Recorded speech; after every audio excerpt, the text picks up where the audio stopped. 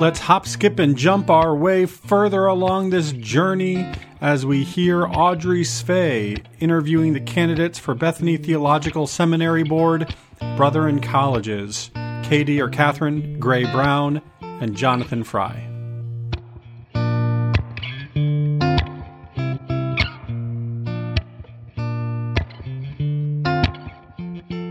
Welcome, Katie Gray Brown. We're glad for this opportunity to get to know you better as you are on the ballot for Bethany Theological Seminary Board of Trustees for the Brethren Colleges, this year's annual conference. What makes the position you're being considered for important in the life of the broader church?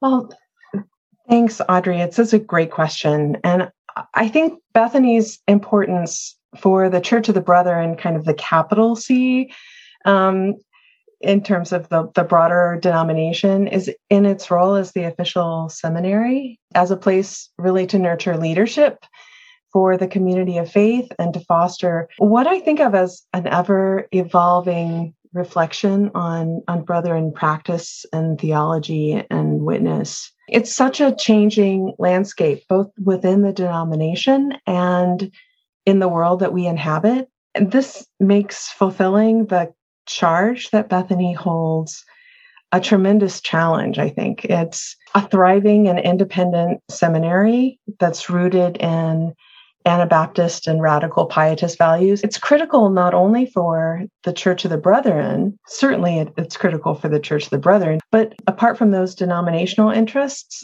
I think that the world needs people equipped with just this training and shaped by the values and the experiences that Bethany provides. In that way, the importance of Bethany is more expansive. It goes beyond the needs of our denomination in a way that I think is exciting. What makes you better suited for this position in 2022 than you would have been 5, 10, or 20 years ago? Well, I'll start with the farthest back first. So 20 years ago, I would have been just beginning as an educator, maybe a couple years out of my graduate degree. And since then, I've been working in higher education, and I've seen a lot of changes in higher education, a lot of exciting changes in terms of who is seeking an undergraduate degree and graduate degrees. And my growth as an educator has been quite clear in the past 2 decades. In the past 10 years, I would say that experiencing the deaths of my parents has given me an understanding of my own life and the purpose of community in a way that I wouldn't have imagined before those losses. And that has informed the work that I do as an educator, but also my understanding of myself in relation to the church. And 5 years, I would just say that my kids are older. As they move out into the world, I have new space in mind, and that allows me the opportunity to think about where I can devote some of my passions and some of my gifts. Is there a person or organization currently or in your past that has inspired you or helped you to develop your gifts so that you have passion and skills to be prepared for this position? I've been shaped by so many people and organizations that thinking about this question, I could go on for days, really naming them and reflecting on their influence. And part of me wants to do that. I relish sharing stories about people who have been important to me and who have shaped me. Working in peace studies too, I feel that I'm continually introduced to new inspirations, whether that's the students that come to my classrooms and then move out into the world, or the people that we're learning about when we study people doing peace building and just peace work around the world. But certainly, I learned about the central importance of community building and the love upon which it is built from my parents. And they represented very different backgrounds and traditions, but they shared principled commitments to hospitality and to community building. And I grew up desiring nothing else but to continue that. It was such a compelling way to understand not only the challenges that we wish to change in the world, the injustices that we want to face, but also the kind of energy and sustenance that doing such work requires. I think that's been one of the pole stars for me, is looking at who are the community builders and what do we need to provide the scaffolding upon which we can support each other and support work in the world. Why do you think you were nominated for this position? Oh, Audrey, out of all the questions you sent to consider for this is the one I really don't know how to speculate about. I thought, well, maybe because I've lost 2 previous times, and I thought, well, third time's charm. Maybe put her name back in the ring. I think it's because, well, one reason might be that I'm committed to Brother in higher education. I was a tenure track professor at a major research institution, the University of Minnesota. I was working in an access program there, which was designed to bridge underprepared students into the University of Minnesota. So we had many rural students, we had many immigrant students, we had students from predominantly poor communities and communities of color that didn't have the easy access to institutions of higher education that other communities enjoy. And I loved that work. But when a position opened up at Manchester, I couldn't resist returning to a school that held explicit commitments to some of the values that have informed my life and that I want to be held accountable to. And I see a commitment to Bethany being an extension of that. It's just thinking that we need to have these places in the world that are explicitly normative, that have these upfront values that not only shape what we do, but also who we are in that space. So I hope that it's this commitment to Brother in education, but also this sense that there's an important place in the world for the values that we seek to promote as Church of the Brethren people. Holding a leadership position in the church is a lot of work on top of other jobs and personal life. How do you envision taking care of yourself while juggling multiple responsibilities?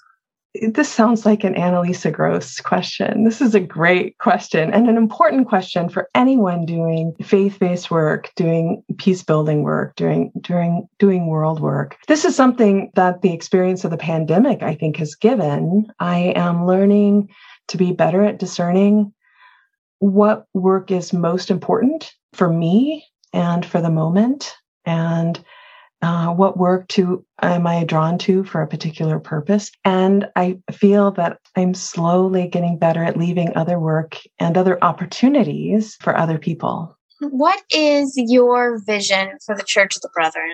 How do you long for us to become more aligned with the teachings of Jesus?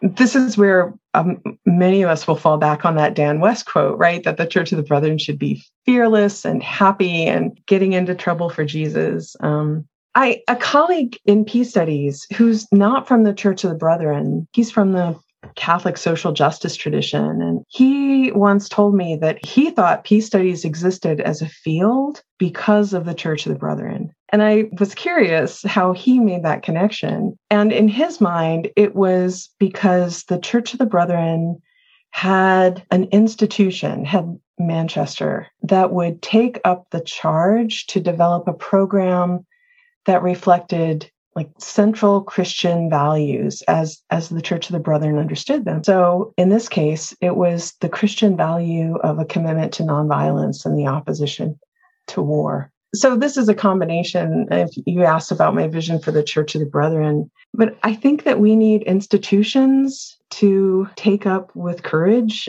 unpopular values, whether that institution is one connected to higher education, like Manchester University, or Bethany Seminary or the institution of the church. The reason that we come together is to be better people, to be better Christians, to help each other with that, and to reflect those values out into the world. And we need to foster the courage that it takes to reflect values that are in contradiction to many of the messages that we have about the world from the world.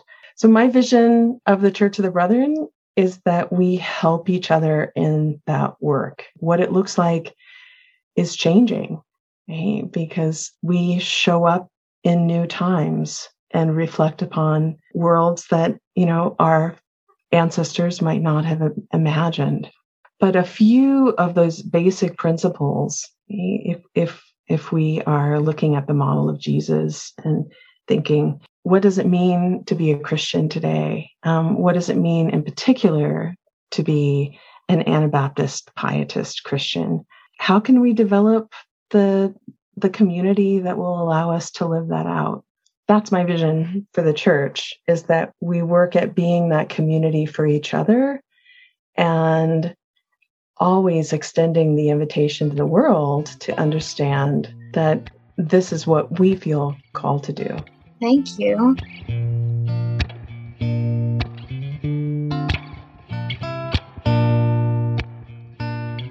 Welcome, Jonathan Fry. We're glad for this opportunity to get to know you better as you're on the ballot for the Bethany Theological Seminary Board of Trustees, representing the Brethren colleges this year. What makes this position you're being considered for important in the life of the broader church? I don't know about the position, this one position, but the seminary's importance in the life of the broader church is significant. And the connection between the Brethren colleges and the seminary. So it's together they form sort of the network of higher education in the Church of the Brethren. The seminary provides a kind of a crossroads location for discussion across the denomination that is informed by the sort of biblical scholarship and active faith life that the people at the seminary embody in their life and work. And my position, the position of the board in that is just to support the work of the seminary in the life of the broader church. Is there a person or organization currently or in your past that has inspired you or helped you to develop your gifts so that you have the passion and skills to be prepared for this position? One of those organizations would be my work at McPherson College. So work just generally in higher education, and as a faculty member and responsible for, a curriculum and interactions with students. And that whole has been my bread and butter for the last nearly 30 years now. So that's one institution. A second, which is not what you would think, perhaps, but I was a member of the board of directors of our local solid waste utility for 16 years. And as the secretary treasurer of that organization, I was involved in sort of strategic planning and financial decisions involved in running a business that was a nonprofit business and is about the size of the seminary. Number of employees and the average annual budget actually of the utility was probably larger than the seminary's budget. And then a third, I have been involved for the last 5 or 6 years with a group in Puerto Rico called ASER. And it is another nonprofit organization. There are now 4 members on the board of directors there. And we attract grant funding and then disperse it to organizations in Puerto Rico to do social and environmental work there. A lot of it has become recovery from the hurricane, Maria and other natural disasters in Puerto Rico. But that is about $1 million a year aid that we're bringing to the island, and the other couple of the other board members live in Puerto Rico, are Puerto Rican, and then I'm sort of the environmental science guy from the outside, but I have an interest in that work. Why do you think you were nominated for this position? I think I was nominated by folks in the Western Plains District who know me from work on the district board. I was the clerk of the Western Plains District, for the last few years. They know my employment at McPherson College, kind of my interactions with higher education, so that they thought I would be a likely representative of Brethren higher education on the seminary's board. I had previously served as the chair of the district ministry commission, and I've been involved in sort of seminary education with people in the Western Plains over the last 20 years or so. Holding a leadership position in the church is a lot of work on top of your other jobs and personal life. How do you envision taking care of yourself while juggling multiple responsibilities? I've gotten better at that as I've gotten older. I've gotten a little wiser, I think, about managing that. And it is handy now not to have, young children at home. And that's kind of was more of a time management challenge, kind of the work-life balance when I would manage a busy job and then sort of extracurricular things and family commitments, which I put as a very high priority.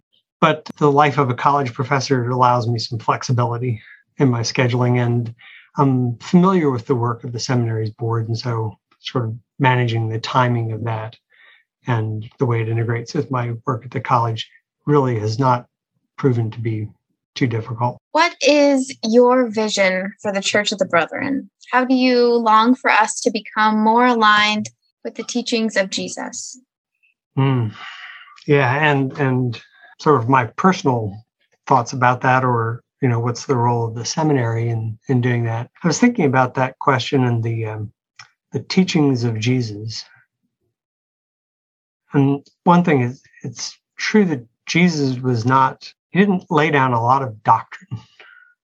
And you're at the end of your seminary education, but you probably didn't have multiple courses teaching you brethren doctrine. No, just one I specifically, yeah. Yeah. And so Jesus taught by example, and it's following in the footsteps to live as Jesus lived. And so how does an individual do that? And then how does a group of people, a congregation, it's hard sometimes to figure out how 10, 20, 100, a couple hundred people can all become more aligned with one another and aligned with the example of Jesus' life. And then to do that in a denomination of 1,000 congregations, or whatever the current numbers are, that's a really difficult thing for any group. Now, my vision for how the church might do that at the larger scale, it would be to spend a lot of time talking with one another and listening to one another about what it means for you and for me in our walks to follow in the footsteps of Jesus. Well, thank you so much.